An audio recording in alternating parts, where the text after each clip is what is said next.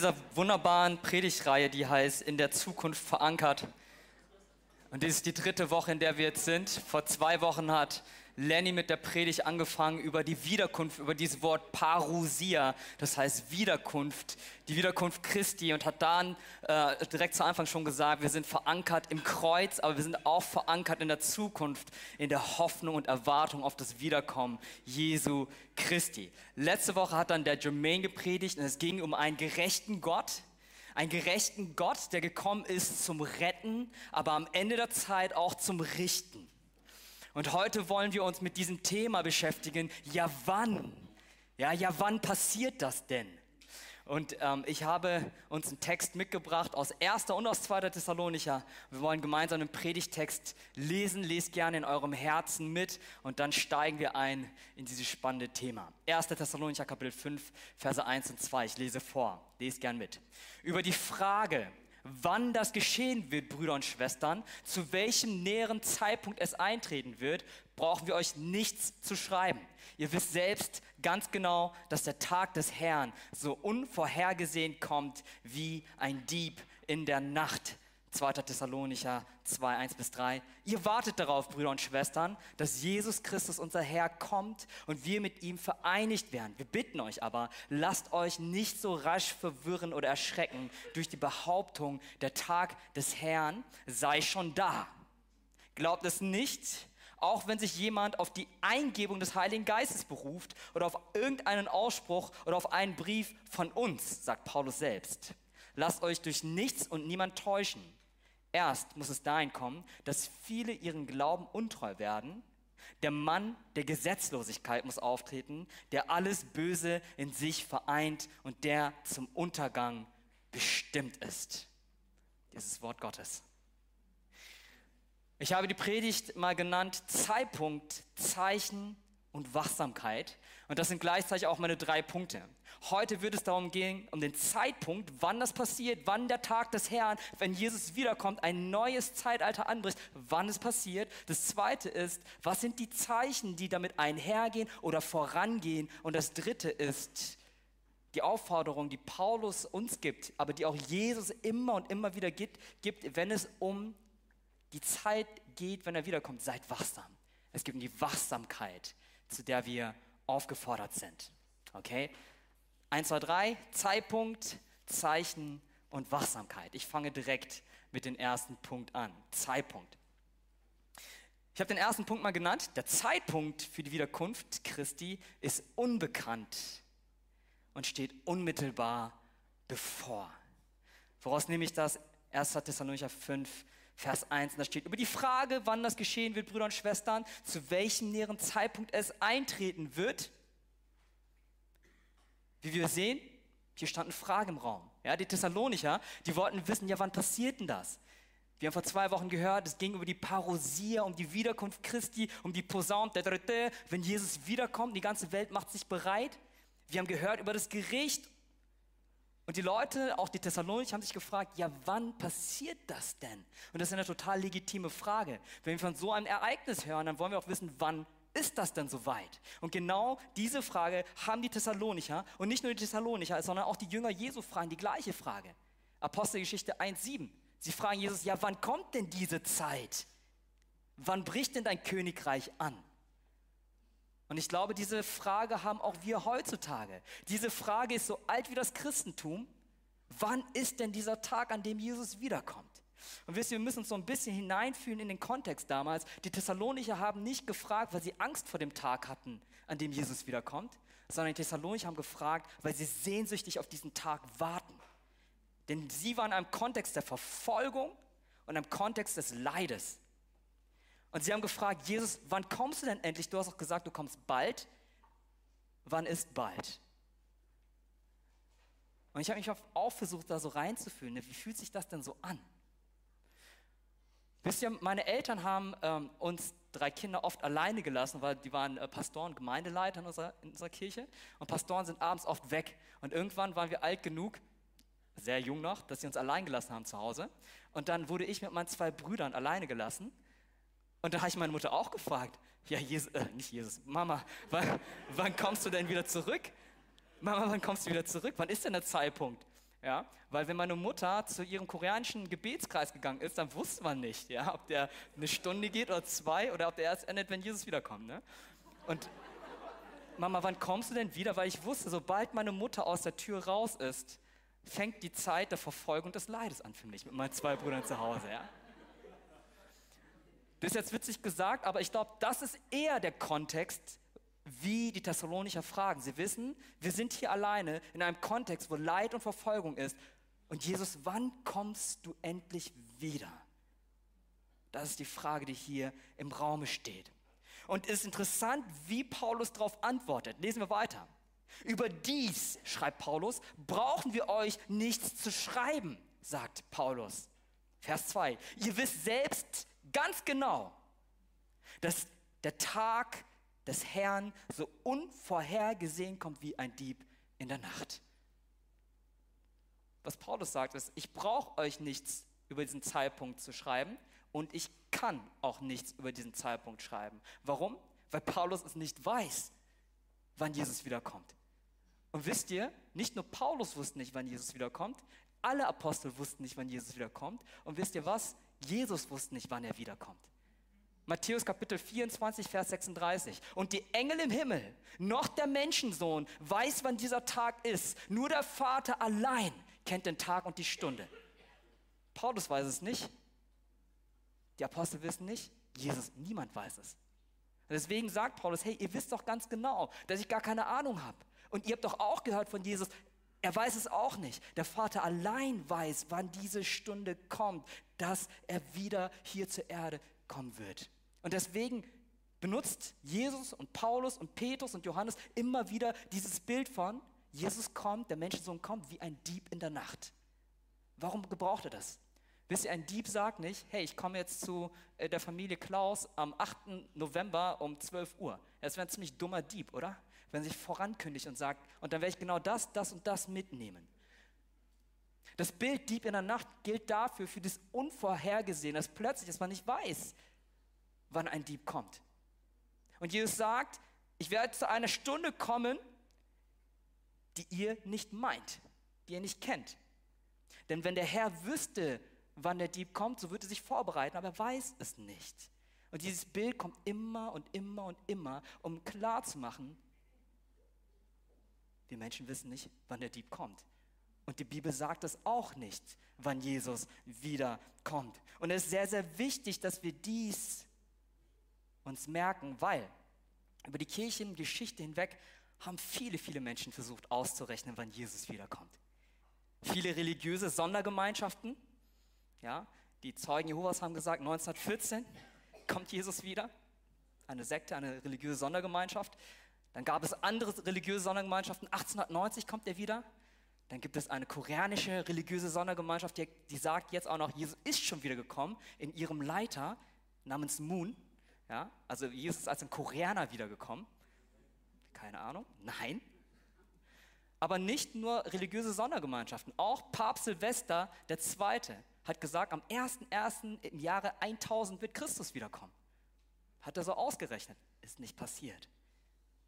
Nicht nur die Katholiken, auch ein Lutheraner, ein Pietist namens Johann Albrecht Bengel, einige von euch werden ihn kennen, hat gesagt, am 18. Juni 1836 wird Jesus wiederkommen. Und da sind ganz viele Leute Richtung Jerusalem gezogen. Und dann ist es nicht passiert. Was wir aus dem biblischen Befund lesen ist, die Bibel sagt uns nicht, wann Jesus wiederkommt. Paulus sagt uns nicht, wann Jesus wiederkommt. Petrus sagt uns nicht, wann Jesus wiederkommt. Und Jesus selbst sagt uns nicht, wann Jesus wiederkommt. Das heißt, alle Leute, die behaupten, und wenn ihr von irgendwelchen, genau an dem Tag kommt Jesus wieder, seid sehr vorsichtig, weil die Bibel einfach nichts dazu sagt. Aber was die Thessalonicher wussten, ist, dass Jesus sehr bald wiederkommt. Und das ist ja auch immer das, was ich meine Mutter gefragt hat, ja Mama, 언제 와? Ja, wann kommst du wieder? 곧 올 거야. Das heißt, ich komme bald. Ja? Aber dieses bald ist halt so interessant. Es kann 1 Stunde, kann 2, kann 5, keine Ahnung. Aber das ist genau das, was Jesus sagt. Was sind die letzten Worte, die Jesus sagt, bevor er in den Himmel steigt? Offenbarung 2022. Ja, ich komme bald. Das sind die letzten Worte, die Jesus seiner Gemeinde sagt. Ich komme bald. Und er sagt das nicht nur hier, sondern er sagt, und diese Generation wird nicht vergehen, bevor sie all dies, die ganzen Trübsals- und Drangsalzeiten erlebt hat, sagt Jesus. Und deswegen, weil das klar war und die Bibel auch immer wieder betont, 1. Petrus 4,7, das Ende aller Dinge ist nahe. Immer wieder wird gesagt, Jesus kommt bald, die Zeit ist nahe. Deswegen hat die frühe Kirche in dieser totalen, tiefen Naherwartung gelebt, dass es jederzeit so weit sein kann, dass Jesus wiederkommt. Das war in der Kirche in Thessalonich total stark. In der frühen Kirche hat jeder daran geglaubt, dass Jesus bald wiederkommt. Und wisst ihr was? Wenn man 1. Korinther 15 genau liest, Paulus hat auch gedacht, dass er die Wiederkunft noch miterlebt. Er hat gesagt, zuerst werden die auferstehen und dann noch die auferstehen und dann werden auch wir, die wir noch leben, verwandelt werden. Er ist davon ausgegangen, dass er zu seinen Lebzeiten auch noch erlebt. Die Wiederkunft Christi war etwas in der frühen Kirche, was ganz, ganz unmittelbar bevorstand, wurde geglaubt. Das heißt, was wir aus der Bibel lesen können, ist, schon immer war der Zeitpunkt der Wiederkunft unbekannt, aber war auch unmittelbar. Es wurde immer auf eine baldige Ankunft des Herrn Jesus Christus gewartet, gehofft und erwartet. Aber Paulus hat ja nicht nur einen Thessalonicher Brief geschrieben, sondern zwei. Ja? Im ersten Thessalonicher Brief in Kapitel 5 sagt er, hey, es passiert plötzlich wie ein Dieb in der Nacht, wir kennen den Zeitpunkt nicht. Und dann vergingen ein paar Monate und dann hat Paulus gemerkt, dass in der Gemeinde in Thessalonich sich eine Irrlehre breit gemacht hat. Und zwar die Irrlehre, die sagte, hey, Jesus ist schon wiedergekommen. Vielleicht ist er schon da und wir haben es verpasst. Vielleicht war es so plötzlich, dass an uns allen vorbeigegangen ist. Und Paulus merkt, dass diese Irrlehre sich breit macht. Deswegen schreibt er den zweiten Thessalonicher Brief, um genau darauf einzugehen. Lest mit mir mit, das ist mein zweiter Punkt. Die Zeichen, die der Wiederkunft Jesu vorausgehen. Kapitel 2, Vers 2. Und da steht, lasst euch nicht so rasch verwirren oder erschrecken durch die Behauptung, der Tag, an dem der Herr kommt, sei schon da. Da sind jetzt einige Leute in der Gemeinde in Thessalonich rumgelaufen und haben gesagt, hey, ihr habt das verpasst, es ist alles vorbei. Ja, wir haben die große Gaudi, die große Party verpasst. Wir sind verloren. Wir haben es nicht mitbekommen. Und Paulus sagt, lasst euch nicht verwirren oder nicht erschrecken von dieser Behauptung, dass der Tag schon da ist. Und er sagt sogar, glaubt ihnen nicht mal, wenn sie sagen, vom Heiligen Geist haben sie es gehört. Glaubt ihnen nicht mal, wenn sie sich auf irgendwelche Briefe von uns beziehen. Es ist nicht richtig, denn Vers 3, lasst euch durch nichts und niemand täuschen. Erst muss es dahin kommen, dass viele ihren Glauben untreu werden. Und der Mensch der Gesetzlosigkeit muss auftreten, der alles Böse in sich vereint und der zum Untergang bestimmt ist. Die Antwort, die Paulus diesen Leuten sagt, die Angst hatten, oh, vielleicht haben wir es schon verpasst, ist, hey, ich bremse euch mal. Es müssen erstmal einige Dinge passieren, bevor Jesus wiederkommt. Einige Zeichen müssen erst kommen und passieren und sich ereignen, bevor der Tag des Herrn da ist, sagt Paulus. Und das Gleiche, was Jesus auch sagt, wenn er spricht, diese Generation wird nicht vergehen, bis all diese Dinge passiert sind. Es müssen all diese Dinge erstmal passieren. Und jetzt wollen wir uns mal anschauen, was all diese Dinge sind. Und Lenny hat sehr, sehr hoch gestapelt. Ich werde mein Bestes geben, aber ich werde einfach den Ball wieder zurückgeben. Ich lade euch ein zu Tiefer Graben am Mittwochabend. Geht alle dorthin. Ich werde mein Bestes geben, über diese Zeichen zu sprechen. Aber wenn ihr noch mehr wissen wollt und tiefer graben wollt, wir haben einen wunderbaren, theologisch gut ausgebildeten Pastor Lenny. Ihr dürft ihn bohren. Und Paulus spricht hier ein Zeichen ganz konkret an. Das erste Zeichen, das Paulus hier direkt anspricht, und die anderen nehmen wir dann den Endzeitreden von Jesus. Paulus sagt, zuerst muss der Mensch der Gesetzlosigkeit auftreten, er muss offenbar werden. Manchmal wird dieser Mensch der Gesetzlosigkeit auch übersetzt als Mensch der Sünde. Und dieser wird auch oft mit dem Tier in Offenbarung Kapitel 13 gleichgesetzt. Und dieser wird auch oft genannt der Antichrist. Anti heißt gegen oder stellvertretend für Christus.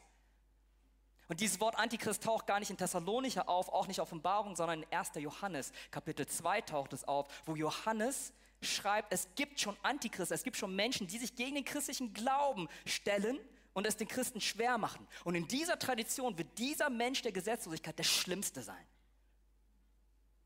Aber ich werde nicht mehr zu diesem Mensch der Gesetzlosigkeit sagen, weil Lenny wird nächste Woche eine ganze Predigt über diesen Mensch der Gesetzlosigkeit halten. Und ich will nicht alles wegnehmen, deswegen freut euch schon mal drauf.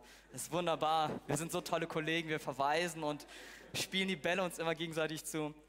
Aber das erste Zeichen ist, es wird ein Mensch der Gesetzlosigkeit auftreten. Und damals war er noch nicht aufgetreten, deswegen schreibt Paulus, der muss erstmal kommen.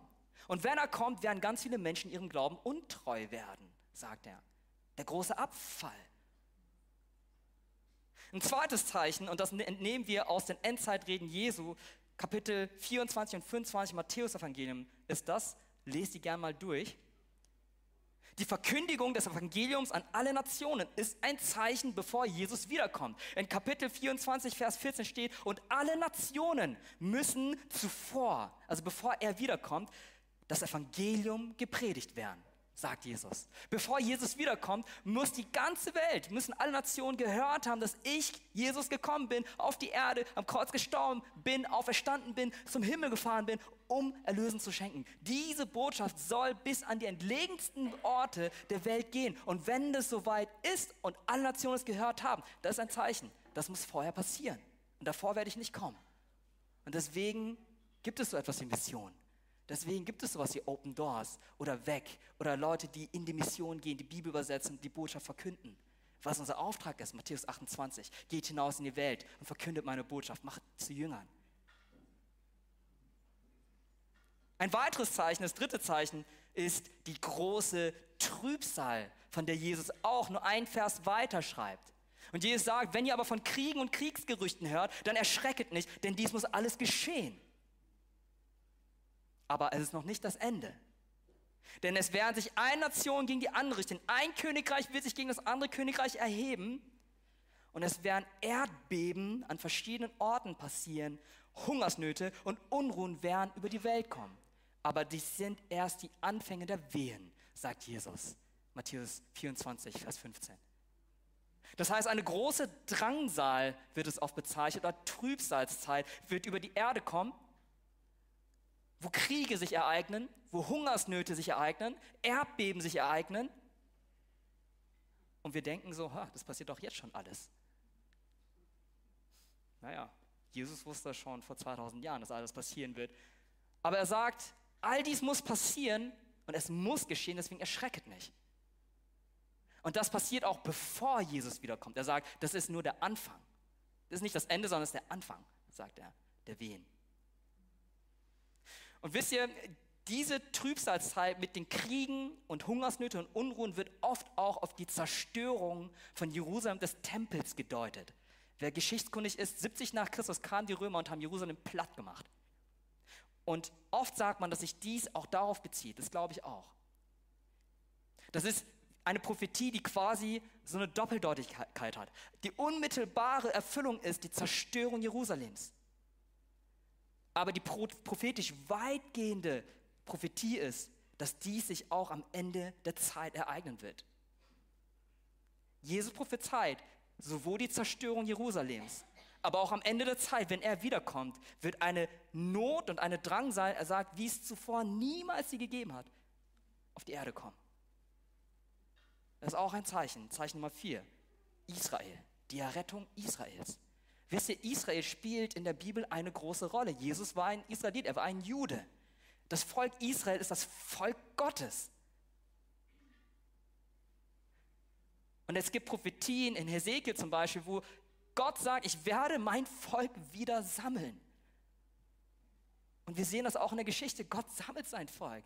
1948, Nation Israel gibt es wieder. Nach über 1700 Jahren der Nicht-Existenz existiert eine Nation Israel. Gott sammelt sein Volk. Aber darüber hinaus schreibt Paulus im Neuen Testament in Römer Kapitel 11, Vers 26. Er sagt, Israel ist zum Teil Verstockung widerfahren. Das heißt, sie haben Jesus als Retter nicht angenommen. Ihr Herz war verblendet, verstockt, verhärtet. Aber dann fährt er fort und er sagt, und zwar bis die Vollzahl der Heiden eingegangen ist. Wer sind die Heiden? Ich bin ein Heide. Ich bin ein Koreaner, kein Jude. Du bist wahrscheinlich auch ein Heide, Wir alle sind wahrscheinlich Heiden, es sei denn, ihr habt einen jüdischen Ursprung. Das heißt, die Nationen, die nicht die Juden sind.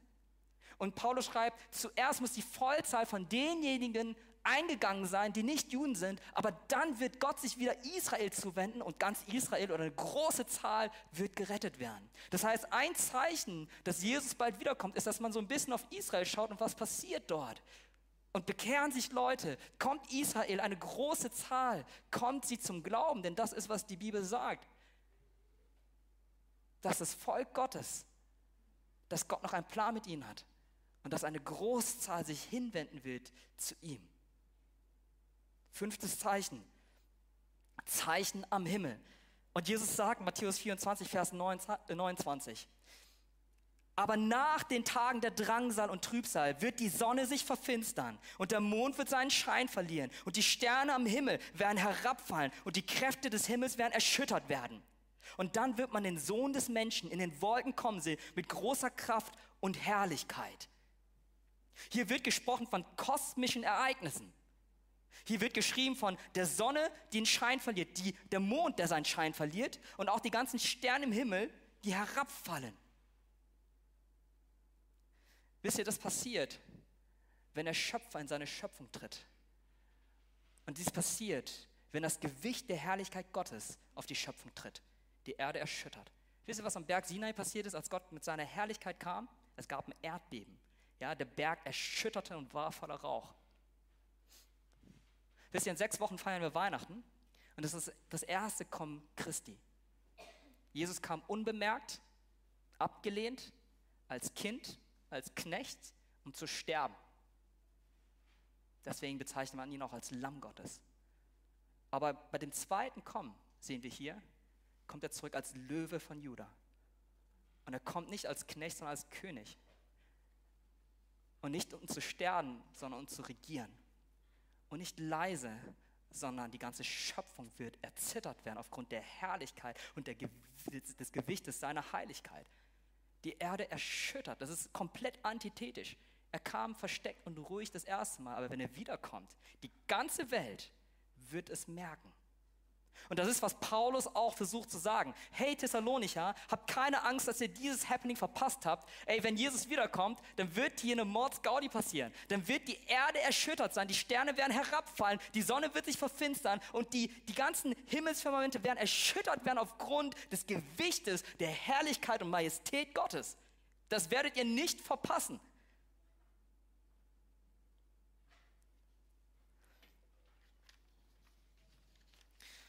Und wir haben uns erstens angeschaut, der Zeitpunkt, wann ist es? Der Zeitpunkt ist unbekannt, aber es steht unmittelbar bevor, seit 2000 Jahren. Das zweite ist, wir haben uns die Zeichen angeschaut, die zusammen mit der Wiederkunft oder vor der Wiederkunft passieren. Aber die große Frage ist ja, was machen wir denn damit? Und was hat denn der Paulus in Thessalonich dann geraten? Er hat das ja auch geschrieben. Was sollen wir mit diesen Zeichen, was sollen wir mit diesem Zeitpunkt denn jetzt machen? Und das ist mein dritter Punkt, Leben in Wachsamkeit. Wir lesen weiter, Vers 4. Paulus schreibt dann an die Thessalonicher, er fährt fort, er sagt, ihr aber lebt ja nicht in der Dunkelheit, Brüder und Schwestern, sodass euch der Tag des Herrn wie ein Dieb überraschen könnte. Wir wollen auch nicht schlafen wie die anderen, sondern wach und nüchtern sein. Paulus sagt, ich habe viel über diesen Zeitpunkt erzählt, er kommt unmittelbar und er ist auch unbekannt wie ein Dieb in der Nacht. Aber für euch, ihr sollt nicht überrascht werden. Denn ihr seid ja nicht in der Dunkelheit, sondern ihr seid Kinder des Lichts. Was meint er damit? In der Dunkelheit seid ihr nicht, weil ihr Jesus Christus, das Licht der Welt, erkannt habt. Und ihr lebt im Licht. Ihr wisst doch, dass Jesus da ist, unsere Hoffnung ist. Deswegen lebt nicht in der Dunkelheit, sondern lebt in Nüchternheit und Wachheit und lebt in der Erwartung, dass Jesus wiederkommt. Wisst ihr, dass Jesus wiederkommt, ist für alle unbekannt. Für die Gläubigen, wir wissen nicht genau, wann er kommt. Und für die Leute, die nicht an Jesus glauben, die wissen auch nicht, wann er wiederkommt. Der einzige Unterschied ist, für die einen kommt es überraschend und für anderen kommt es erwartet. Das ist, was Paulus hier sagt. Ihr lebt im Licht. Ihr habt auch keine Ahnung, wann er wiederkommt, aber erwartet es. wacht und seid nüchtern. Seid nicht trunken von dieser Welt, seid nicht trunken von vielen, vielen Dingen, von denen ihr betrunken sein könnt, sondern seid wach im Geiste Gottes. Und das ist das, was er uns auch sagt, glaube ich, heutzutage. Diese Wachsamkeit gilt seit 2000 Jahren. Ihr aber, liebe Geschwister, weil ihr ja im Licht lebt, seid wach und seid nüchtern. Lasst uns wach und nüchtern sein. Aber dann könnten wir ja die Frage stellen, und die Frage ist vielleicht sogar berechtigt. Ja, Jesus, das sagst du seit 2000 Jahren. Seit 2000 Jahren sagst du kommst bald. Aber du bist nicht gekommen. Und dann ist es schwierig, dann die ganze Zeit so auf, ja, ich bin ready to go, aber irgendwie kommt da niemand. Und wisst ihr, diese Frage wird auch in der Bibel beantwortet. Im 2. Petrusbrief, das ist einer der etwas späteren Briefe, wird ungefähr Mitte der 60er Jahre geschrieben. Das heißt 30 Jahre nachdem Jesus gegangen ist. Und da kam genau diese Frage auf. Herr, Jesus hat doch gesagt, er kommt bald. Jesus hat doch gesagt, wir werden all diese Dinge erleben. Aber was ist denn jetzt? Und Petrus antwortet darauf in 2. Petrus Kapitel 3, Verse 18, 19, 20. Und das Erste, was Petrus darauf sagt, ist, ein Tag ist wie 1000 Jahre und 1000 Jahre wie ein Tag bei Gott. Das heißt, ihr wartet und denkt, boah, ey, der verspätet sich ja total, ne? Was soll denn das? Ey, jetzt bin ich schon 35, jetzt bin ich schon 45, 55, hier ist immer noch nicht wiedergekommen. Und Petrus sagt, ey, halt mal, vergesst nicht, dass die Zeit in Gottes Hand ist und wir gehen linear voran. Aber ein Tag sind wie 1000 Jahre und 1000 Jahre wie ein Tag. Die Wahrnehmung der Zeit für Gott ist ganz anders als für uns. Deswegen, was für uns unendlich lang dauert, ist für Gott nur ein Moment. Deswegen erstens sagt er, ey, ihr wartet, aber vergesst nicht, die Zeit bei Gott, die Kairos-Zeit bei Gott, ist eine andere als die Kronos-Zeit bei euch. Das Zweite, was er sagt, ist, Gott verspätet sich nicht, sondern in Geduld und in Gnade möchte er, dass alle Menschen errettet werden. Wisst ihr, Jesus hätte auch im Jahr 34 nach Christus zurückkommen können. Was wäre mit uns passiert? Was wäre mit Deutschland passiert? Was wäre mit Korea passiert? Hey, Petrus sagt ja, wenn Jesus sich verspätet, tut er es nicht, weil er die Uhr nicht lesen kann, sondern er tut es aufgrund von Gnade, weil er möchte, dass viele Menschen errettet werden. Und wisst ihr was? Jesus hat doch gesagt, ich komme erst dann wieder, wenn die Botschaft überall in alle Nationen gepredigt worden ist. Und wisst ihr, Gott hat ein Herz, dass alle Menschen gerettet werden. Wisst ihr, wenn ich an ein paar von meinen Freunden denke, ich war jetzt am Donnerstag auf einer Hochzeit in Berlin und habe da viele von meinen Freunden gesehen, die nicht errettet sind. Und ich dachte, Jesus kommt bald, aber kommt vielleicht einen Tag, nachdem die sich alle bekehrt haben. Aber versteht ihr dieses Herz Gottes? Wir sind seine Schöpfung, wir sind seine Kinder und er will nicht, dass wir verloren gehen. Und wenn er später kommt, dann kommt er nicht später, weil er keine Lust auf uns hat, sondern weil er will, dass alle Leute kommen können. Und deswegen ist die Endzeit keine Zeit, wo wir uns einbarrikadieren und sagen, nur für uns, sondern was steht nach Apostelgeschichte 1,7? Da sagt er, dieser Zeitpunkt, der hat euch nicht zu interessieren. Aber wenn der Heilige Geist auf euch herabkommen wird, dann werdet ihr Kraft empfangen, Zeugen zu sein. Hey, diese Zeit ist eine Zeit, Zeuge für das Evangelium zu sein. Und all diesen Leuten, auf die Gott in seiner Geduld wartet, einzuladen, das Reich Gottes. Und wenn du hier vielleicht sitzt und du hast keine Ahnung, wovon ich spreche, ich möchte dir sagen, es gibt einen Jesus Christus, der ist auf diese Welt gekommen, um dich zu erretten, auch dich zu erretten. Und wir sind so froh, dass du heute Morgen da bist. Das heißt, wir sollen wachsam sein und wir sollen erwarten und das sollen wir sein immer. Und schon seit 2000 Jahren sollen wir warten auf ihn. Das heißt, wir sollen jederzeit bereit sein. Das heißt, wachsam zu sein. Jederzeit bereit sein. Und wisst ihr, woran mich das erinnert hat? An die Schwangerschaftswoche 37. Schwangerschaft 37, das heißt so 3 Wochen vor der Entbindung. Und das ist so eine Zeit, da musst du jederzeit bereit sein, oder? Die Kliniktasche ist gepackt. Du merkst, wie der Bauch von deiner Frau immer dicker wird. Es kommen die Senkwehen oder Probewehen. Und du musst jederzeit bereit sein. Du weißt nicht, wann die Fruchtblase platzt. Du weißt nicht, wann, was auch immer. Und du guckst dir ganz genau auf Google Maps an, wie du zum Krankenhaus kommst, welche Routen du fährst. Aber wisst ihr was? Das Leben geht weiter. In der Schwangerschaftswoche 37 war ich auf Kur in der Reha. Ich war irgendwo in Süddeutschland. Und ich saß in der Reha, habe versucht, irgendwie auf meinen kaputten Körper klarzukommen, habe damals noch gebetet, soll ich zurück in die New Life, Gott, oder soll ich einfach was ganz anderes machen? Bin ich überhaupt noch berufen als Pastor? Ich war total gebrochen. Und gleichzeitig war ich ready, wenn der Anruf von meiner Frau kommt, breche ich alle Zelte auf der Reha ab und sage, ciao, ich werde später gesund, ich muss zur Ankunft, zur Parousia meines Kindes. Das ist so ein bisschen das Gefühl, worin wir uns befinden sollen. Wir alle sollen quasi so in der Schwangerschaftswoche 37 leben, ihr alle. Weil die Wehen der Zeit, die Senkwehen und die Probewehen, ja, wenn ihr so guckt, ja, vielleicht sind die schon da. Aber das heißt nicht, dass wir alle Zelte abreißen. Wir gehen weiterhin arbeiten. Und wir gehen weiterhin Leute erreichen. Und wir beten weiterhin. Und wir heiraten weiterhin. Und wir machen vielleicht weiter unseren Doktor. Und wir gründen weiterhin Gemeinden. Und vielleicht fängst du ein neues Studium. Mach das. Aber wir sind in Schwangerschaftswoche 37. Das heißt, wir sind aber auch jederzeit bereit, zu gehen und die Kliniktasche zu nehmen, zu sagen, ey, ab. Okay? Das ist, was heißt, wachsam zu sein, nüchtern zu sein, bereit zu sein, alle Zeit. Ist deine Kliniktasche gepackt? Bist du ready? Und was es konkret heißt, lesen wir in Vers 8. Da schreibt Paulus, wir aber gehören dem Tag an und wollen deshalb nüchtern sein. Wir wollen Glauben und Liebe als Panzer anlegen und die Hoffnung auf Rettung als Helm. Das heißt es, wach zu sein. Das heißt es, auf Standby zu sein. Hier steht es, Glauben und Liebe als Panzer und Hoffnung als Helm. Ja, hier wird so ein bisschen die Waffenrüstung, die in Epheser 6 kommt, schon ein bisschen zuvor angedeutet, weil es wird nicht einfach werden. Wir müssen uns zurüsten. Das wird nicht easy sein, deswegen sagt ihr braucht einen Panzer, ihr braucht einen Helm, ihr sollt gewappnet sein für diese Zeit, weil sie nicht einfach sein wird. Und was sollt ihr haben? Ihr sollt Glaube haben, ihr sollt Hoffnung haben, ihr sollt Liebe haben. Das ist der Dreiklang des christlichen Glaubens. Kennt ihr den? 1. Korinther 13. Aber nun bleiben Glaube, Hoffnung, Liebe, die Größe unter ihnen ist die Liebe. Genau das Gleiche schreibt Paulus hier auch. In der Zeit, wo wir erwarten und wachsam sind, nüchtern sind, sollen wir glauben. Wir halten fest an dem Glauben, an dem Vertrauen, dass Jesus Christus für uns gestorben ist. Und wir glauben im Kopf dran und wir leben und richten unser Leben danach. Und wir lieben, was das Zeugs hält. Denn Jesus sagt in Matthäus 24, in dieser Zeit, am Ende wird die Liebe erkalten.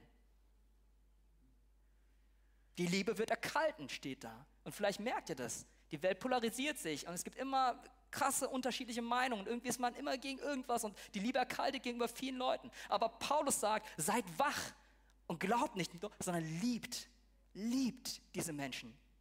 Denn das Zeichen, wodurch man uns Christen erkennen soll, ist die Liebe untereinander. Und das gilt bis zum Ende. Deswegen schreibt Paulus, liebt. Und das Letzte ist, habt Hoffnung. Habt Hoffnung. Habt eine positive Erwartung auf das, was kommen wird. Habt Hoffnung.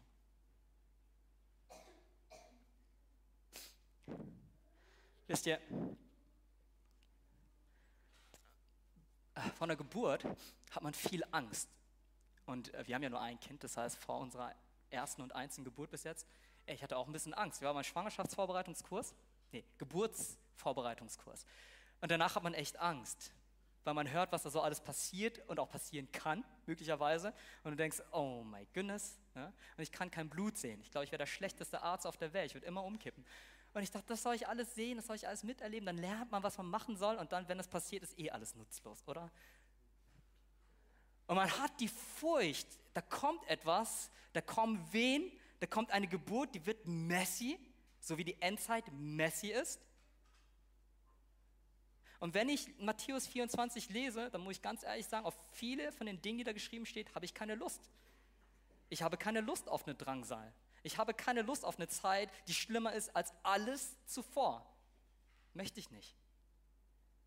Aber Jesus sagt, das sind die Wehen. Aber nach den Wehen kommt immer die Geburt. Und wenn du dann dieses kleine Lebewesen in deinen Arm hältst, hey, dann vergisst du, wie die Wehen waren, dann vergisst du, wie die Geburt waren, sondern du hältst Leben, Leben in Fülle. Und das ist, worauf wir warten. Wir warten und haben vielleicht auch ein bisschen Furcht und diese Antizipation, ja, da kommen die Wehen, da kommt Kriegsgeschrei, da kommen Dinge, die uns vielleicht nicht schmecken, aber die Hoffnung, auf die Paulus hier Abschied ist, die Hoffnung ist doch, dass Jesus Christus wiederkommt. Das ist unsere Hoffnung, dass Leben in Fülle kommt, dass eine tiefe, tiefe Einheit mit unserem Schöpfer, dem Herrn der Herren, an diesem Tag da sein wird und Gott sagen, er wird in ihrer Mitte sein und er wird in unserer Mitte sein. Könnt ihr euch das vorstellen, dass Jesus unter uns ist, Immanuel, Gott ist mit uns an diesem Tag. Nicht nur geistlich, sondern er wird physisch wiederkommen. Das ist die Hoffnung, von der Jesus und auch Paulus sprechen. Ich möchte enden, die Band kann schon so langsam nach vorne kommen. Ich habe gerade schon gesagt, die letzten Worte, die Jesus spricht, bevor er in den Himmel hinaussteigt, ist: Ja, ich komme bald. Jesus sagt: Ja, ich komme bald. Das hat er vor 2000 Jahren gesagt. Und von Generation zu Generation warten wir Christen, dass Jesus wiederkommt. Und wisst ihr, was die Antwort der Gemeinde ist auf die Worte von Jesus? Ja, ich komme bald. Wisst ihr, was die Gemeinde dann darauf antwortet? Ja. Komm, Herr Jesus, komm. Das drückt es so stark aus. Das ist der Punkt. Das ist die Hoffnung, das ist die Erwartung, das ist die Sehnsucht, das ist in der Zukunft verankert sein, dass man betet: Komm, Herr Jesus, komm. Ja, ich habe mein Leben hier, ich habe meine Familie, ich habe meine Träume hier, aber komm, Herr Jesus, komm. Komm, Herr Jesus, komm, weil du bist mehr, du bist der Retter, du bist Heiland, du bist Hoffnung, du bist Leben, du bist Fülle in Ewigkeit. Komm, Herr Jesus, komm. Und das ist, was die Gemeinde sagen, von Generation zu Generation singen sollte vor ihm: Komm, Herr Jesus, komm. In Erwartung, in Nüchternheit, in Wachsamkeit wollen wir rufen, in Glauben, in Hoffnung und in Liebe: Komm, Herr Jesus, komm. Und wisst ihr, ich habe dieses Lied schon die ganze Woche im Ohr und ich habe das auch schon beim Gebetsabend rauf und runter gesungen. Aber dieses Komm, Herr Jesus, komm. Das hat mir so eine tiefe Sehnsucht gegeben. Komm, Herr Jesus, komm. Und ich möchte jetzt zum Ende beten und ich möchte euch bitten, dass wir aufstehen und können wir vielleicht das einfach mal kurz 3-4 Mal singen. Dass wir diese Worte singen, die die Gemeinde seit 2000 Jahren singt. Komm, Herr Jesus, komm. Seid ihr bereit? 3, 2, 1. Komm, Herr Jesus, komm. Nochmal, komm, Herr Jesus, komm. Komm, Herr Jesus, komm. Nochmal, komm, Herr Jesus, komm. Komm, Herr Jesus, komm. Ein letztes Mal, komm, Herr Jesus, komm. Komm, Herr Jesus, komm. Oh Herr Jesus, wir warten auf dein Kommen. Und Jesus, wir wollen diese Worte, die du als letzte Worte an deine Gemeinde gerichtet hast: Ja, ich komme bald. Und wir wissen nicht genau wann, wir kennen den Zeitpunkt nicht, aber wir wissen, dass du bald kommst. Und wir warten darauf, dass du kommst, bald kommst. Aber in deiner Geduld wartest du, dass Menschen errettet werden. Und Jesus, wir wollen dich bitten, dass du errettest. All diese Menschen, die wir gerade auf dem Herzen haben, an die wir gerade denken: Jesus, streck deine Hand zu ihnen aus und leite sie doch zu dir. Und Jesus, wir wollen dich bitten, dass wir als Kirche die Zeichen kennen und wachsam sind, dass wir nüchtern sind, dass wir glauben. Jesus, dass wir lieben in einer Zeit, wo die Liebe erkaltet. Und Jesus, vor allem, dass wir hoffen. Jesus, dass wir hoffen und erwarten, sehnsüchtig warten auf den Tag, wenn die Erde erschüttert, die Sterne vom Himmel fallen und der Schöpfer kommt. Wenn du, der Herr der Herren, kommst, nicht als Lamm, sondern als Löwe, nicht als Knecht, sondern als König, nicht um zu sterben, sondern in die Ewigkeit zu regieren. Und Jesus, unser Herz sehnt sich danach. Und Jesus, ich will dich bitten, dass du deine Melodie, diese Melodie, komm, Herr Jesus, komm, dass du es tief in unser Herz hineintust und dass wir voller Erwartung darauf, auf diesen Tag sehnsüchtig warten. Bitte schenk uns dies als Gemeinde, die Wachsamkeit, dass wir nicht schlafen, die Nüchternheit, dass wir nicht überrascht werden. Jesus, dass du kommst, um alles neu zu machen. Und wir preisen dich dafür. Und Jesus, wir wollen dich sehen in deiner Pracht, leuchtend, erhoben und herrlich. Deswegen komm und öffne uns die Augen, auch die geistlichen Augen, dass wir sehen, in was für einer Zeit wir leben und dass wir sehen, zu was wir berufen sind. Wir preisen dich und wir ehren dich und wir erheben unsere Stimmen zu dir. In Jesu Namen. Amen.